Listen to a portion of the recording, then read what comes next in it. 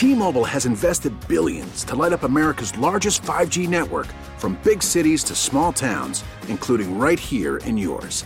And great coverage is just the beginning. Right now, families and small businesses can save up to 20% versus AT&T and Verizon when they switch. Visit your local T-Mobile store today.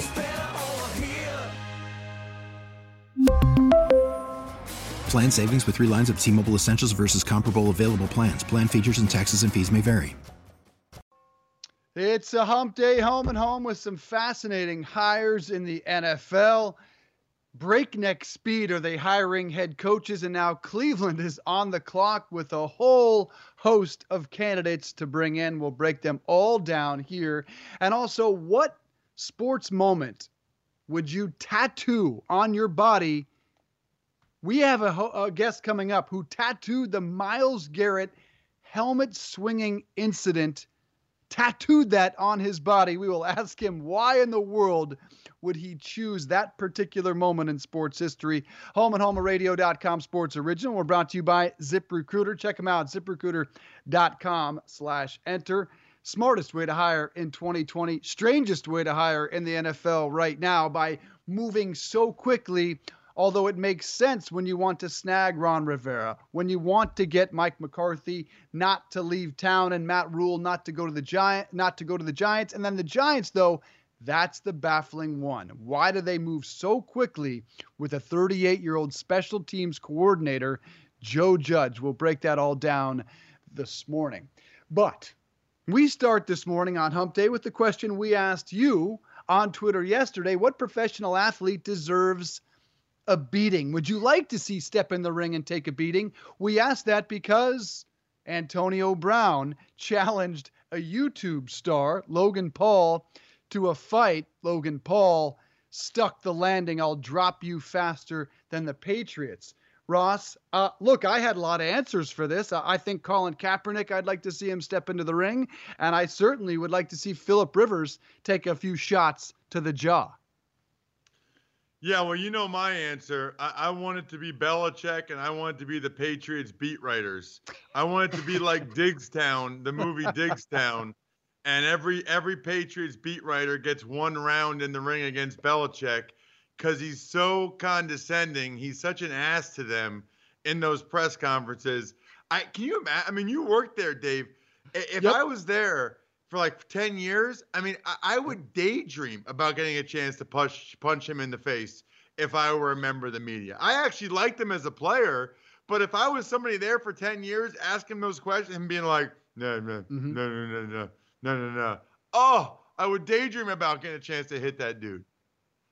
I worked as essentially a beat reporter in Boston for 6 seasons. And while my first few years were hating those press conferences, I came to appreciate it. I came to laugh off the grumpy, angry answers and really look for the nuggets in there. We had a little game where we'd like to quiz Belichick about a moment 6, 7, 8, 10 years ago in his career and see how well he could remember it. And every time he remembered the incident with incredible encyclopedic photographic knowledge of the very moment and the situation. So yeah, I don't know. I would be curious how the guys that have been there, 10, 15 years, I think they've probably come to appreciate it and laugh it off. But I did love your answer, and I'd love to see it. Although I tell you, some of those beat reporters would take a beating. Mike Reese is awesome, but Belichick would crush him. Yeah, you're probably right, but you know what? I think Mike's a little feistier than you think. I'd like to see that. I'd like to see Mike. I think Mike can probably move pretty well. All right. Well, one guy that was not in love with our take, our concept, our discussion, our question for the viewer was Steven Ruiz. He's the lead NFL writer for The Win. Got to follow them on Twitter. Always outstanding conversations being had there. Let me get the first question here, okay? Can I get the first question, Dave? Yeah. Okay. Please. Steven, why do you hate me? Why do you hate me? I don't hate you. I hate your takes, and specifically, I hate your Kyle Allen takes. So do I. So does Dave, by the way. So you guys will team up on me on that one. But let's start with the segment we did yesterday. Because I got to be honest with you, Steven, I was not familiar with your work until you started tweeting me and making it clear you hated me. And then now I've been following you a little more. So maybe it works. Maybe that's what we should all do. Just make it clear you hate somebody, and then you can get their attention that way. But one of our millennials, actually, he's not even a millennial. What's he, Dave? Generation Z? What's Jordan? Generation Z? Z. Yeah. He came up with the idea after the Antonio Brown thing, and we thought it was a good idea. He's like, who in professional sports would you like to see get in a fight, get in the ring? And so I tweeted, which current sports figure would you most like to see get the crap beat out of them, like Logan Paul would do to AB? Kind of joking there, but whatever. And you said, you tweeted, Steven, this is a very cool and definitely not unhinged segment to do. So you were very critical of the segment, and we wanted to afford you the platform to explain why. Have you guys talked to anybody on Twitter? Have you seen sports fans on Twitter? I feel like they take a question like that and run with it. And some of the comments, the replies to that tweet were pretty unhinged, I'd say. I like athletes. They entertain us. I don't want to see the crap get beat out of any of them. I mean, maybe there's some that deserve to be punished by the law, but I don't know if I want to see any of them get the crap beat out of them. That's not why I watch sports. That's not why we watch sports either. There's no one you'd like to see in all of sports today or in the past step in the ring and exchange a few blows. Nobody. That's a different question.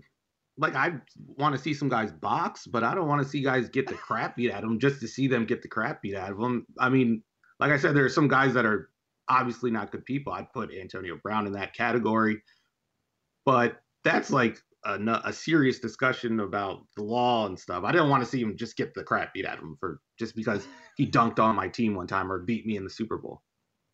Okay. All right. Well, we'll agree to disagree. Anybody in the media you'd like to see take a beating? Other Present than company me. excluded. Besides Ross? Oh, okay, we were on the same page there.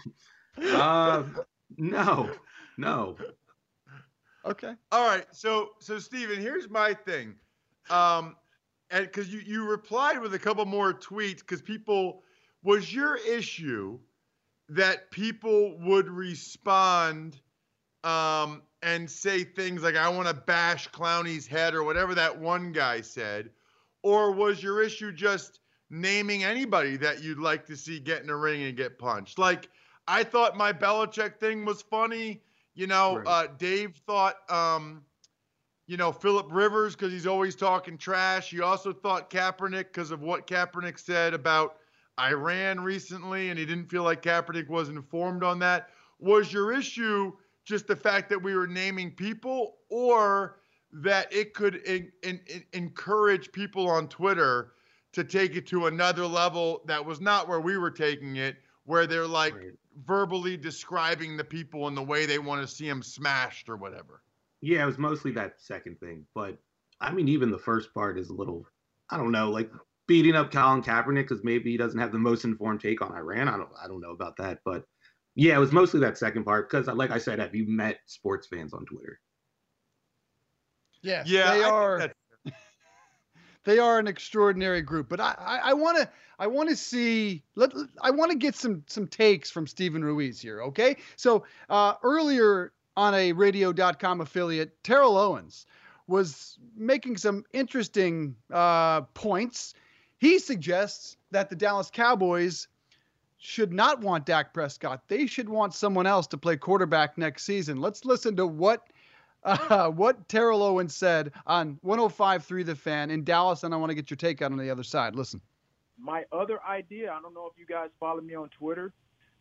My other genius idea, this is T.O. the GM speaking and thinking right now. All right. They've already made the one move that I mentioned, and that's hire Mike McCarthy. In order for Jerry to get back on top and put the Dallas Cowboys back in contention for a legitimate Super Bowl, they have a quarterback that's a free agent in Tom Brady. That's the next move. And I'm not saying that to discredit or discount what Dak has done and his availability and his skill set. But I say that because he hasn't extended Dak's contract. So that leads me to believe he doesn't truly believe in Dak. If he had, then I think he would have already got a contract extension. Terrell Owens, 105.3 The Fan in Dallas. I'm going to hold off my opinion on that. Steven, what do you think about that idea of Tom Brady next season over Dak Prescott in Dallas? I have to ask, when was the last time T.O. watched an NFL game? It had to have been before this last season, because Dak was better than Tom Brady this last season. I know he had a better supporting cast, but just when you separate all that, Tom Brady missed a lot of throws that we're not used to seeing him miss. And Dak Prescott, I think, was one of the best quarterbacks in the league. I know there were certain games when his accuracy let him down. He held the ball too long, but I still think he's one of the best quarterbacks in the league. And I think it's been a year and a half since we've been able to say that about Tom Brady. So, and then there's just the age thing. I mean, you sign Tom Brady, how long are you going to get him? 1-2 years? I think Jerry Jones is trying to build something for the future, and Tom Brady is not going to be a part of your future. Steven, thank you. We finally actually agree on something. And part of that is that T.O. clearly has no idea what he's talking about. Dak was definitely better than Brady this year. Yes, the supporting cast is part of it. I think Dak, maybe until week 12 or week 13, was a very viable MVP candidate. I thought Dak was one of the top 5 quarterbacks in the NFL for most of the season. You know, now that game in Philly in week 16, he was awful, and so were his receivers, but I thought he was fantastic. Let's probably not listen to what T.O. says, because he evidently doesn't watch the games. I do watch the games when the Carolina Panthers play, Steven. And this is how I first learned about you and your fine work at For the Win.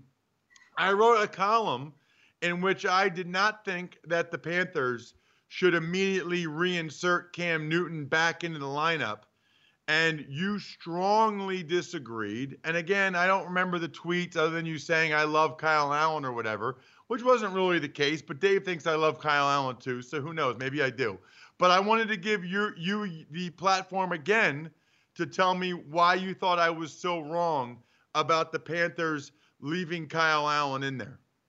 Well, I think the response was actually, I'm awaiting your article on Teddy Bridgewater remaining the Saints starter. But yeah, and by the way, that was good. That was good. But I would tell you this, Steven. I would tell you this.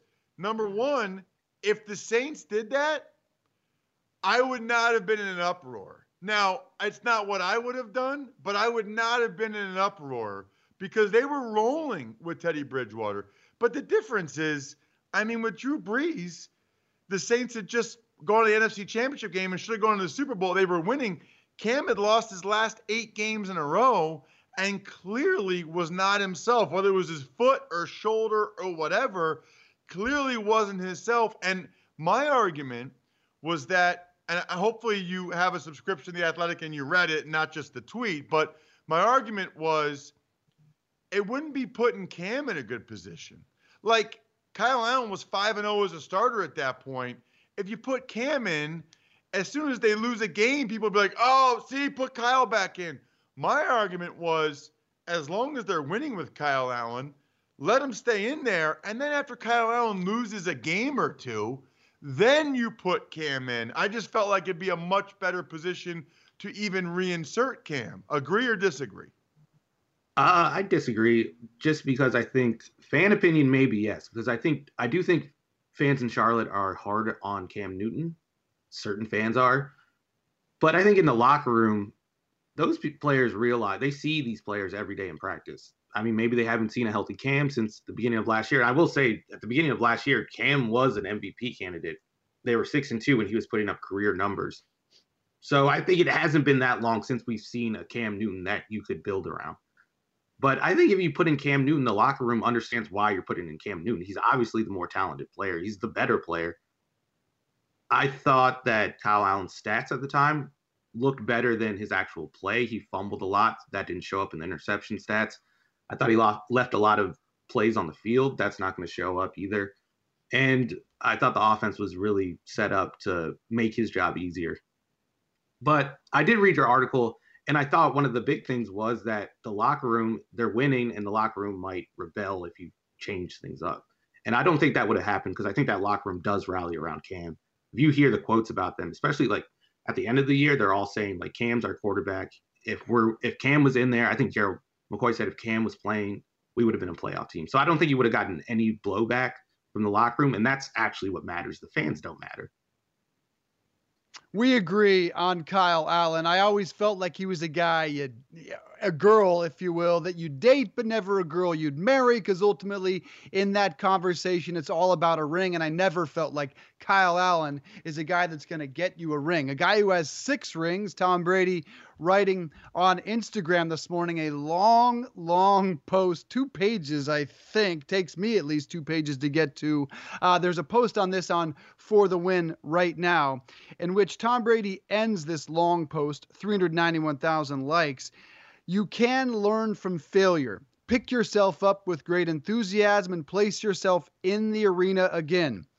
And that's right where you will find me, because I know I still have more to prove. Tom Brady clearly does not have more to prove, having 6 Super Bowl rings. But what do you make of the Instagram post?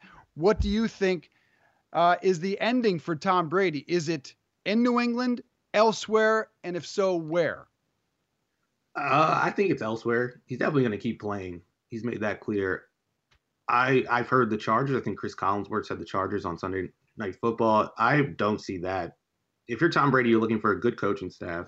I think a good offensive line and a division you can win in. And I don't think the Chargers give them any of that. If I'm Tom Brady, I'm probably going to go to the Colts. I like their coaching staff. I think they have one of the best offensive lines in the league. And they play in the AFC South, so he could win that division. And I think going to a Patriots rival is something that he would be interested in. He's a hyper-competitive guy. I think he senses the Patriots are kind of maybe giving up on him. I think there was that report about Belichick preferring Jimmy G over him until the owner stepped in and then trading Jimmy G. So I think he has something to prove against Belichick too. I would not be surprised if he ends up in Indy.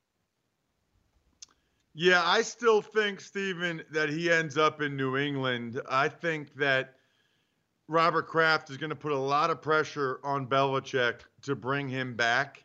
And like he did a couple years ago when Belichick wanted to, at some point, transition to Jimmy Garoppolo, maybe Belichick gives him the stiff arm, and maybe Belichick says it's him or me to Kraft. I just don't think Belichick feels that strongly about it, or feels that good that he could get somebody else that's better for the next year or two. I think he's probably going to hassle him on the contract like he always does. But ultimately, I think that Kraft can do it in a way with the upfront signing bonus that they'll figure it out. So I still think it's most likely he's in New England, but it'll be very interesting. I said ever since I was there, Stephen, I was there in 05 and 06, I always said that he would end up somewhere else, because he would never think that he couldn't play anymore. Like, I just know the way he is, and like the way he is, where he put on Instagram, I got more to prove. I mean, the fact that he's going to be 43 and he says he's got more to prove is why he's Tom Brady. And I knew at some point Belichick would say, yeah, no, you're not the same guy anymore, but Brady wouldn't feel that way. So we'll see. I always predicted that would happen, but now I'm saying I think he stays in New England. I did want to ask you a couple more things, Stephen. I'm going to be in the booth Saturday night for the Ravens and the Titans, and I pulled up your column on Dean Pees. I didn't get a chance to read it yet, but I have it on my phone, and I'm looking forward to reading it. But can you give me your thoughts on Dean Pees going against Lamar Jackson, and more or less help me prep for my game Saturday night? Right. Lamar Jackson hasn't struggled a lot during the season, obviously. But the times he has struggled, I'd say the Chiefs game was one of them. And the Steelers game, they ended up winning. He threw a couple picks. One similarity between those defensive game plans was they disguised a lot of coverages. And if you've seen Dean Pees' defense, that's basically just what they do. That's what he's known for. That's what he's best at. And they've been using this concept that I wrote about in the offseason. It got big in college last year. It's getting used more and more in the NFL. It's called like a creeper. It's like a blitz design where they're not really blitzing. They're dropping a traditional pass rusher out and sending a linebacker or DB. So you're getting a 4-man rush, but it looks like a blitz to the quarterback. And I think that at least has a chance of giving Lamar Jackson some problems. Like it might confuse him a little bit. It might make him pull the ball down when he shouldn't. It might make him throw into coverage, which is what happened against the Chiefs. And they did a lot of coverage designs. So while I think the Ravens are going to win, I do think this is it's a good matchup. And I think the Titans might have a little bit of a chance of staying in the game. All right. So give me one upset you think will, or at least likely to happen this weekend. Oh, I'm going to pick the Seahawks just because I think they have the better quarterback in that matchup. Oh, I agree. I totally agree. I've said Yeah. this forever. If I could only have one quarterback for the next 10 years, it's Russell Wilson. I think Russell Wilson's the best quarterback in the NFL. I was on sideline Sunday. He made 3 or 4 plays in that game. It is just ridiculous. Especially with, I don't know how he sees some of the things he sees at times. It's crazy. Last thing for me, Steven, I can tell from your Twitter feed that you are big on minority hiring in the NFL and the Rooney Rule. Dave and I have been talking about it really for the last couple days. And I guess my question now at this point is, do you have a solution? Like, do you have an idea for how it can be better? I don't, short of forcing owners to hire minority coaches. What can you do? They put in this rule, but it's up to the owners to actually, take it seriously and give those minority coaches a chance rather than just giving them a token interview. So I don't know what you can do besides changing the ownership out and putting in some more people willing to hire a more diverse coaching staff. Yeah, I would really like to see, of all the things he weighs in on, where the hell is Colin Kaepernick on this issue? This is an issue I think he could actually lead on. And unlike what's going on in Iran, he could be informed on very easily. I'm baffled by his silence on this. I'm also surprised that the word racism is always left out of the conversation. Isn't the process racist? And it might not just be the owners. It might be the head coaches because they're not hiring quarterbacks coaches, line coaches, young assistants that are minorities. It's the entire process, isn't it, Stephen? Yeah, I think racism is a word that makes some people uncomfortable. I think it's something that we should use more often and point it out when it happens.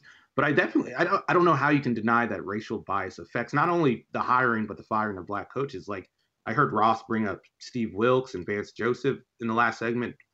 Those guys got 1 season. Like Matt Patricia is getting 3 seasons, and he's been a disaster from handling the locker room. Players were revolting after training camp. The defense is the worst in the league, and it's getting worse. And he's getting year 3. Gus Bradley got 4 years, and he was the worst coach. In terms of winning percentage, he was the worst coach that has ever gotten 3 years, besides a guy from the 30s, and he owned the team. So, I mean, I don't know how you can deny racial bias doesn't affect these hiring and firing decisions. Yeah, it's a bizarre situation, and certainly something needs to change. Officiating will have to be addressed. Let's hope the NFL tries to address this problem in the offseason. Steven Ruiz, we appreciate the time. Check him out on Twitter and on For the Win. So you don't hate Ross. Did we clear that up? I don't hate him. Just cool it with the Kyle Allen takes, and we can be cool. Hey, you know what? Hug it out, boys. Let me just say this, all right? I defend the undrafted free agents. And I thought Kyle Allen was playing pretty well. And what I hate is when I was an undrafted free agent, Steven. So what happens is if he was a 1st or 2nd round pick, people would have been like, wow, this guy's doing well. They're winning. They're scoring all right. But because he's an undrafted free agent, as soon as he had 1 shitty game, it was bench him. He sucks. Put Will Grier in. Guess what? Will Grier sucks. Kyle Allen was way better than Will Grier. Everybody wanted to bench Kyle Allen for Will Grier.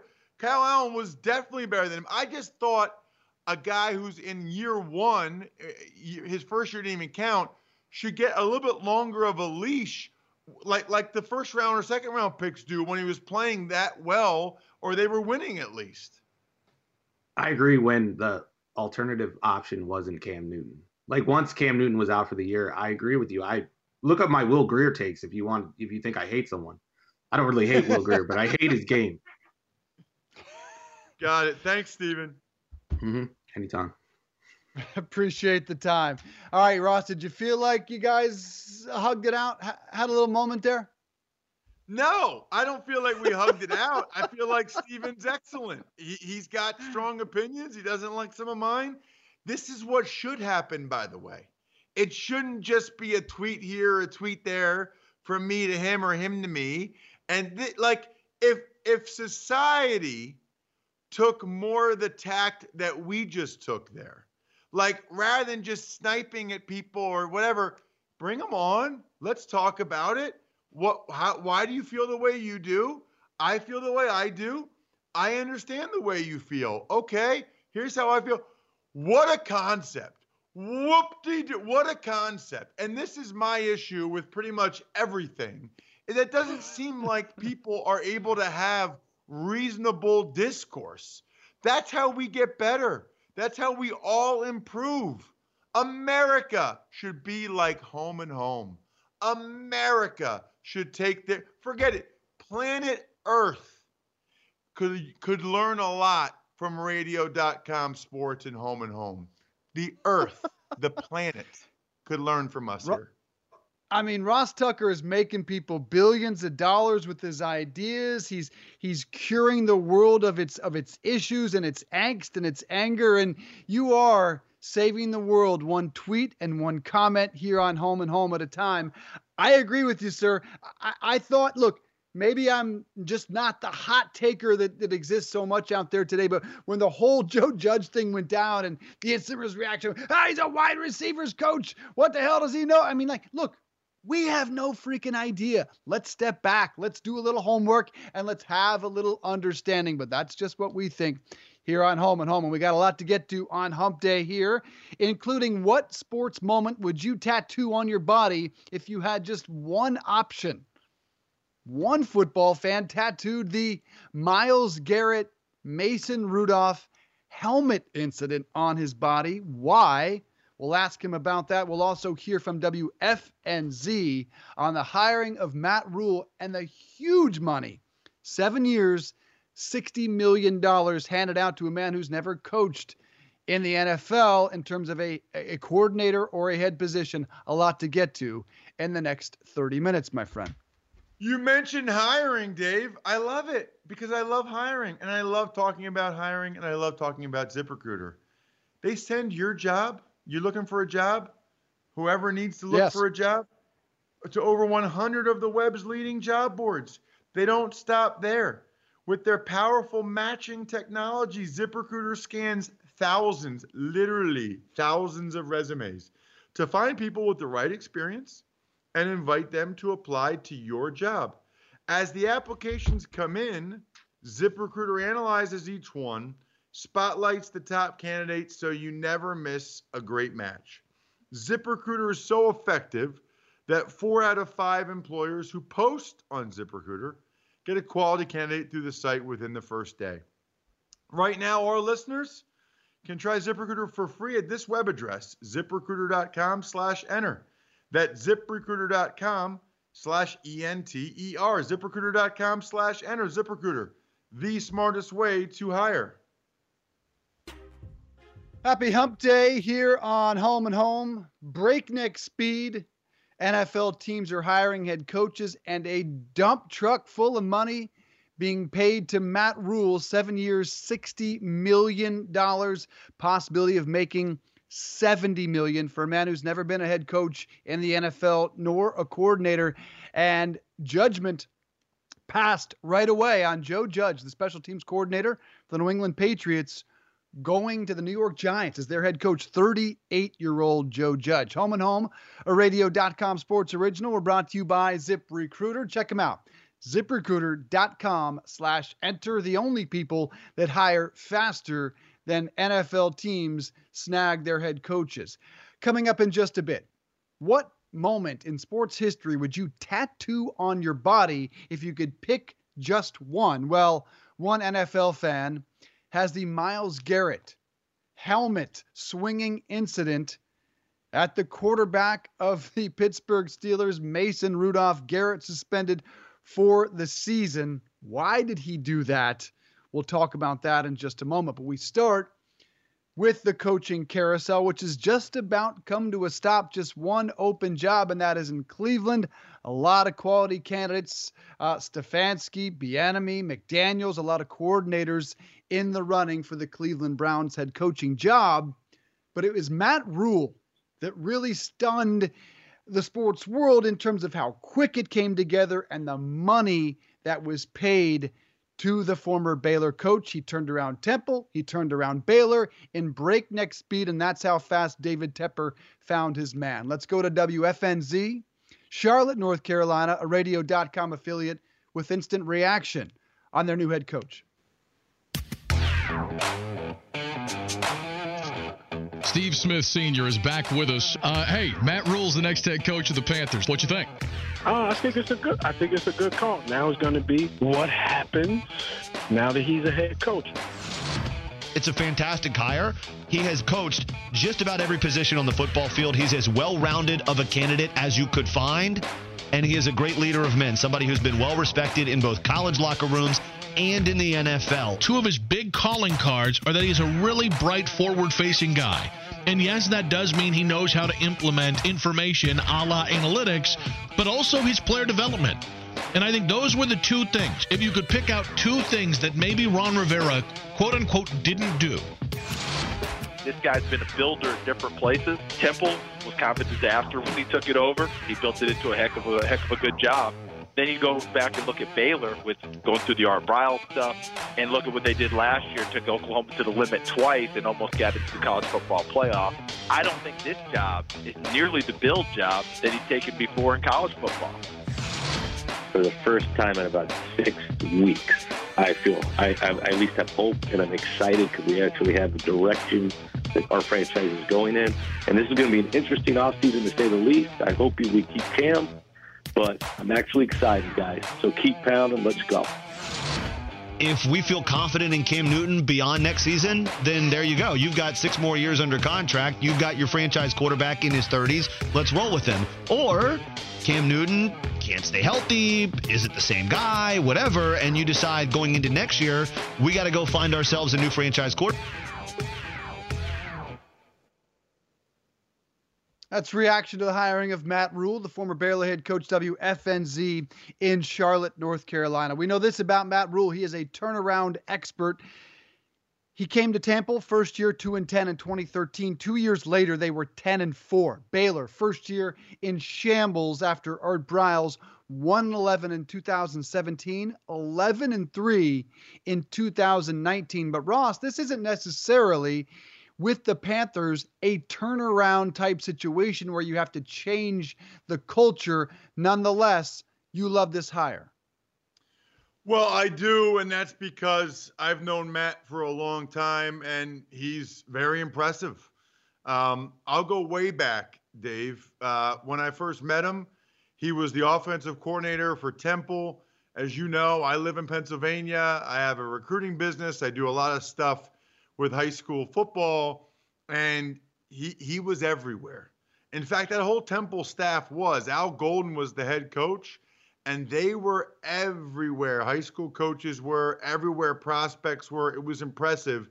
And every one of them, including Matt, would stand there. They would talk to you, and they were all over it. I mean, they would have great conversations with you, and they said, this is where you got to be. We're trying to build this thing. You got to come to stuff like this. The Pennsylvania State Football Coaches Convention, they were there. And then I would go to their camp, and they liked some of the prospects that would send down there. He was always impressive. That I mentioned, interviewed him for the Princeton head coaching job. He was very impressive. Everybody was sort of blown away by what he did.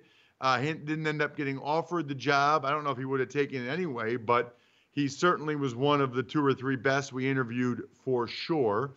Ended up going to the NFL with the Giants, had a good experience there, gets the head coaching job at Temple. And Temple had kind of come back down. They were up with Al Golden. They kind of went down. They bring him in, and he takes them to heights that Al Golden wasn't even able to take him to. Then You go from Temple to Baylor after the Art Briles thing. I mean, Dave, who wanted to go to Baylor? Baylor was 1-11. It was an absolute joke. And then this year, they go out and their only 2 losses are to a much more talented Oklahoma team by this much in each game. He is, he's done it in multiple places. Very impressive guy when you talk to him, when you interview him, all those things. Doesn't have a ton of NFL experience. That would be the negative. And we'll see if that is a negative for him. But for him to get that job, I mean, David Tepper could have had a lot of different guys, the owner for the Panthers. He identified Rule more than anybody else. I think a lot of people thought Josh McDaniels might go to the Carolina Panthers. Nope. He wanted Matt Rule, which tells you a little bit about how impressive he is. If you're Matt Rule, the chance to go somewhere where you are the first hire for that owner, I mean, you can't get much better than that, Dave. No, I prefer the situation in New York because you have a quarterback to build around. You have a guy that, yes, I've gone too far in saying that I think Saquon Barkley is a Hall of Fame type running back. I think there are more pieces to build around right now, a quicker turnaround for the Giants than perhaps is the Carolina Panthers. But you do have Christian McCaffrey, a couple of talented wide receivers. And also, I think if you're Matt Rule, and you've coached at Baylor and you've coached at Temple, do you really want to go to the spotlight to New York City, the #1 media market in the country? I think Carolina will be a softer approach by the fans, by David Tepper. They'll give him more time. Now, they may have 4 quarterbacks on the roster. As we wrap this up, though, do you think the contract, 7 years, $60 million, could be worth $70 million, raises the tide for all boats? I didn't think that with Gruden because Mark Davis is just a different cat, but I'm guessing that contract is not going to be so welcome among other NFL owners. Yeah, they won't like it because they like trying to artificially, in my mind, deflate the value. But the reality is, Dave, I mean, that's not even $9 million a year. It's just about for Matt Rule. Nelson Aguilar, as a average slot receiver for the Eagles, got almost $10 million this year. I mean, what are we talking about here? Arguably the most important person in the organization versus a guy that isn't in the top 15. I actually think head coaches, all coaches, should be paid a lot more. And you know what? There's no salary cap for him, so you might as well. Right. And I think this is going to be the game changer moving forward. I think $8, $9, $10 million coaches is going to become the norm across the league. Right now, of course, the biggest story in football is the divisional round of the playoffs and the coaching carousel. But it wasn't that long ago that the biggest story in the NFL universe exponentially was the Mason Rudolph suspension, swinging Mason Rudolph's helmet at the Steelers quarterback.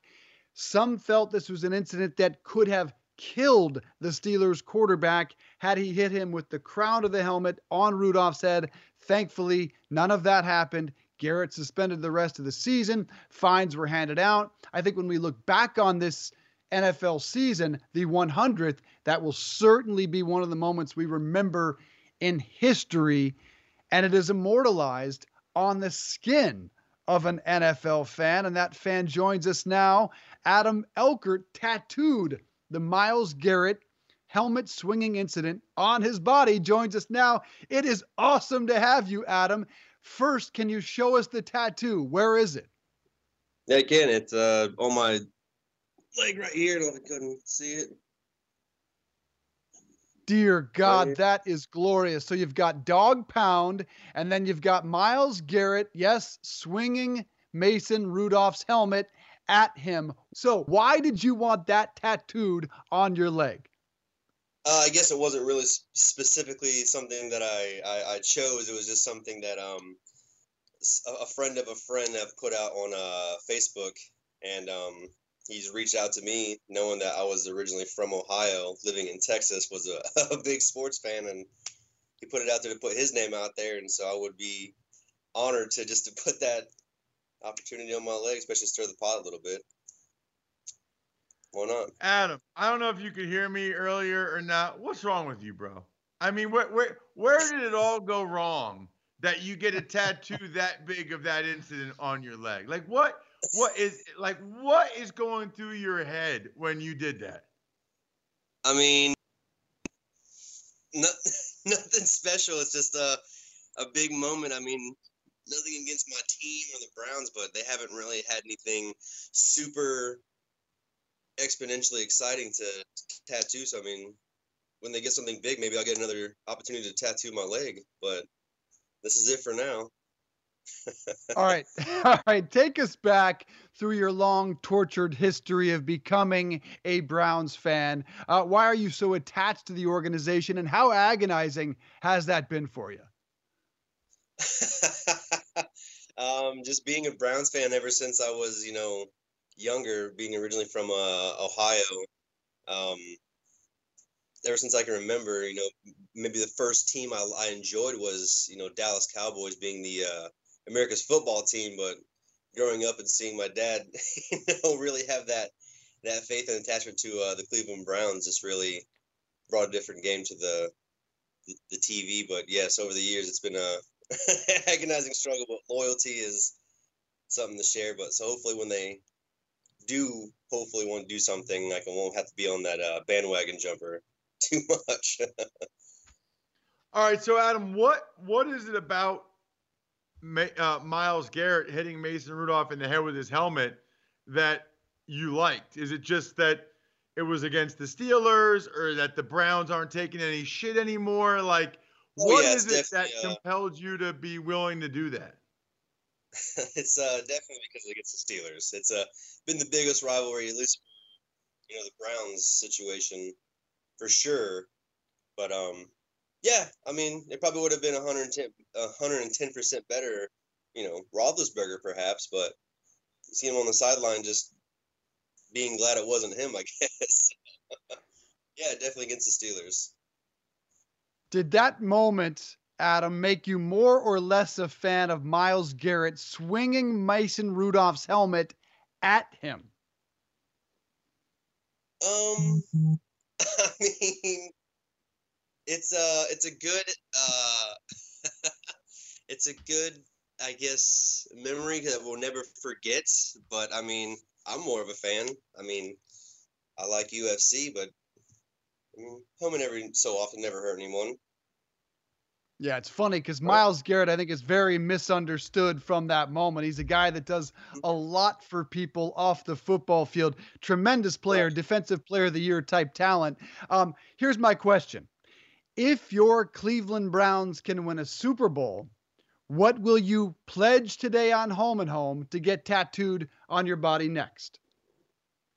Oh, something definitely with Super Bowl wise, or even the playoffs would be nice every so often, but definitely Super Bowl wise. Hopefully, if they have like another glorious moment like the one I got now on my leg, I would love to have a tattoo of something like that. Browns wise. Other than promoting violence, so that'd be nice. All right. So, how long did that tattoo take, and how much did it hurt?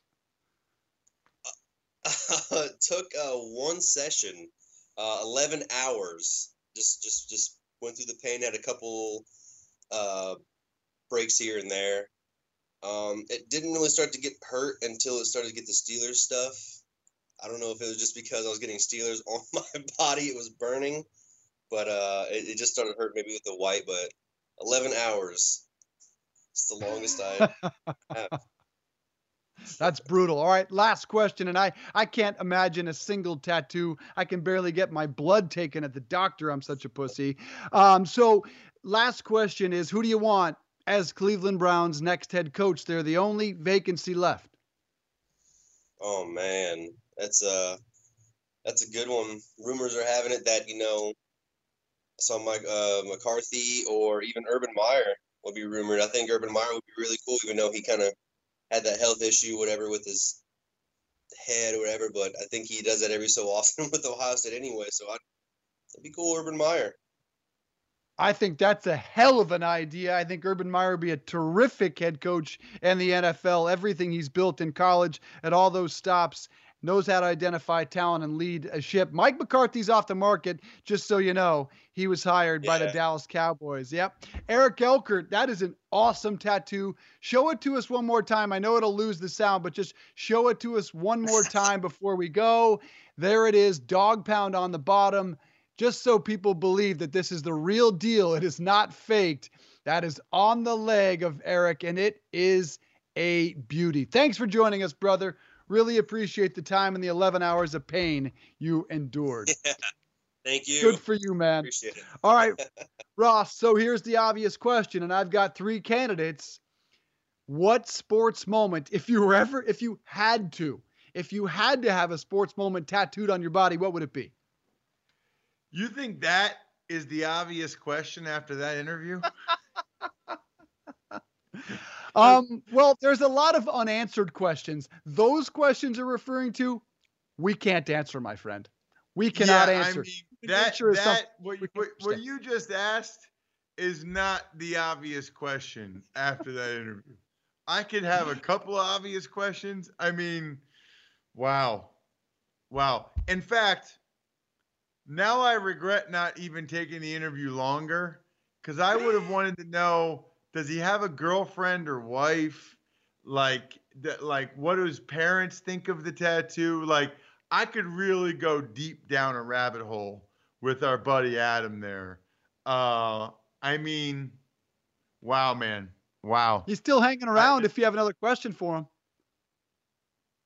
Adam, are you still there? Yes, sir. All right. So Adam, are you married? Do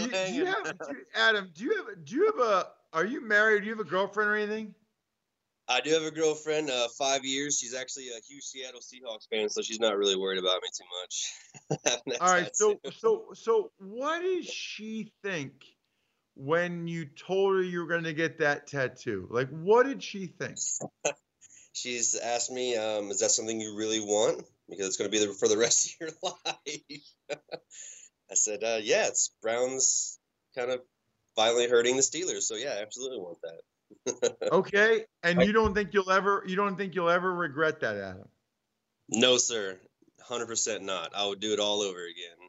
Especially when my grandma messaged me asking for a picture, and her saying it's absolutely beautiful.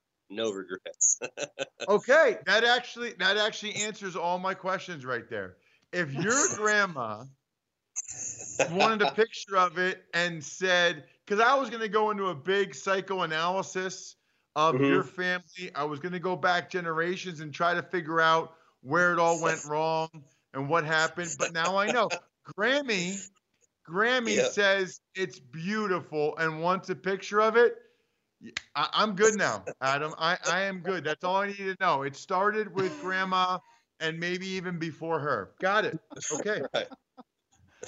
I love it, baby. I think it's outstanding. Everything I love about sports is on your right leg. Adam, thanks again for your time. We will let you get back to your Wednesday, my friend. Appreciate it. I appreciate it, brothers. Thank you so much.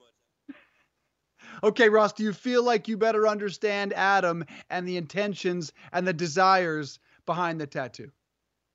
Yeah, I think I do now. I say this a lot, Dave, and people don't understand me when I say this, but there are a lot of people like Adam out there, and there are a lot of people from places where Adam's from that people never think about.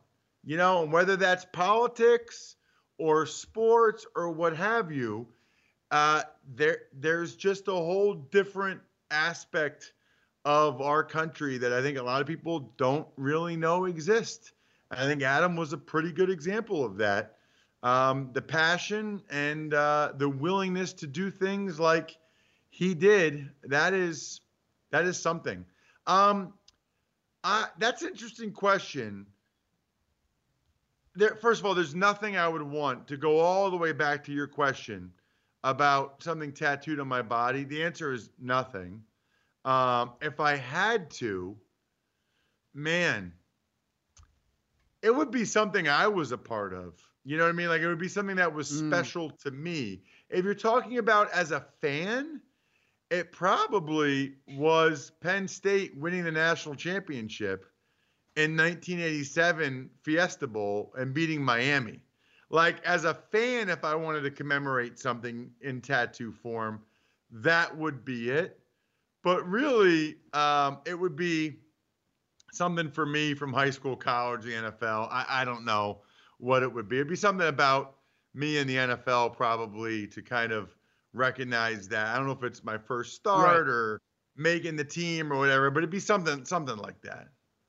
Yeah, you have a different perspective, having accomplished an awful lot in your athletic endeavors. Now, someone like myself who tapped out at my senior year in high school, no, there is nothing worthy of a tattoo in my athletic past. So I thought of, because I'm more of the fan here, and so I thought of 3 moments that really are crystallized in my mind. One, the Miracle in Michigan. And I don't know how well you remember Colorado beating Michigan, the famous Hail Mary into the end zone. We call it the Miracle in Michigan. I don't know what Michigan fans call that moment. Talk a lot about that with Christian Fourier, who was in on that very play. Number 2 is Duke over Kentucky, the throw from Grant Hill to Christian Laettner, the turnaround jumper, dagger, one of my favorite moments. But I was too young. I was there, right, Dave? We talked about that, right? I do know. Okay. You have told that story, and I'm jealous as hell. So I settled on number 3 because I was a little older, and it's really my favorite one moment as a fan. Can I guess? Yep, go. Yep. The John Elway helicopter against the Packers. Wow, I'm impressed, man. I'm impressed. Because, well, number 1, that would have been my guess probably anyway. But number 2, you said you were a little bit older. I know how much you love the Broncos. They're your number 1. I know how much you love Elway. And when you were a little younger, they had lost those Super Bowls. So you had to live with that. And then when they finally won it, and the iconic image of that is either Pat Bowlen saying, "This one's for John." Either that or Elway doing the helicopter. Look, I didn't care who won that game. Elway doing the helicopter was sweet as shit. There's no question. And so that would be a pretty cool tattoo to have. I don't know how you would visualize like the swoosh or the helicopter part of it. Like, I'm sure they could come up with something cool so that people knew what it was, but I knew it, dude. I knew what your number 1 would be.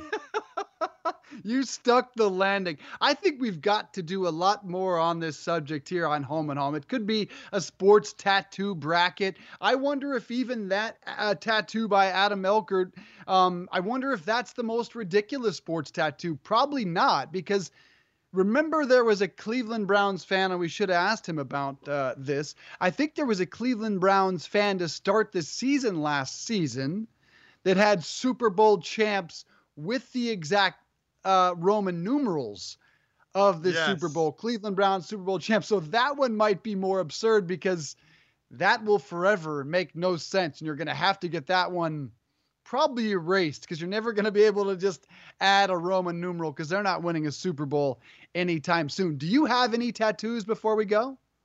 No, I don't. And I never really got close to getting one. I never seriously considered. If I had to have gotten one ever, I would have wanted to get it like in 8th grade or 9th grade and something like an armband, you know, something around my bicep or something for when I was playing football that just made me look like a badass. But the thing about tattoos is like, it's really, if it's going to be cool at all, in my mind, it's like when you're playing basketball or football and you're like young. So my advice for the kids out there, if you're going to get a tattoo, get them early. Get them at like 12, 13 years old so that the other kids are intimidated and horrified that you have this big tattoo while you're out there kicking their ass in football or basketball. Because by the time you're done playing sports, you're just some old guy with a lame tattoo. So the earlier you get it, the better. Ross Tucker just told just told kids to get tattoos at 12 or 13. Generally, you are delving out wonderful advice here on the program. Not this time, buddy. Not this time, because now, dude, now if you're gonna get a tattoo, get the mileage from it. If you're gonna get the tattoo, get the real value. You can't tell me 12-year-old tattoo kid isn't getting some serious you-know-what from the ladies. 12, 13, 14. If you're the only 13 and 14-year-old that has a tattoo, there's a lot of girls that like the bad guy. There's a lot of girls that want to date the bad boy. Get tattoos, kids. Let that be a lesson. Don't do drugs. Do get tattoos. Wonderful life advice from Ross Tucker to close out a hump day home and home. I'm saying 16, 17, 18, maybe even in college when you figured some shit out. But hey, let's end it with that advice from Ross Tucker. Kids, get your tattoos at 12 or 13. We'll see you tomorrow. Thanks for being here, everybody.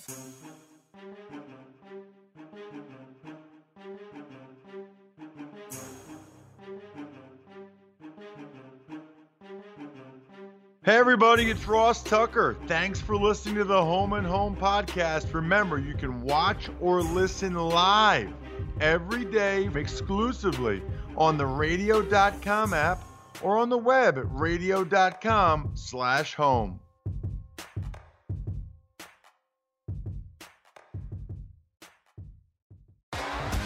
T-Mobile has invested billions to light up America's largest 5G network, from big cities to small towns, including right here in yours.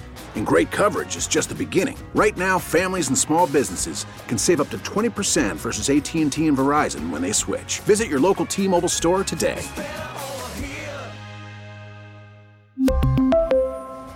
Plan savings with 3 lines of T-Mobile Essentials versus comparable available plans. Plan features and taxes and fees may vary.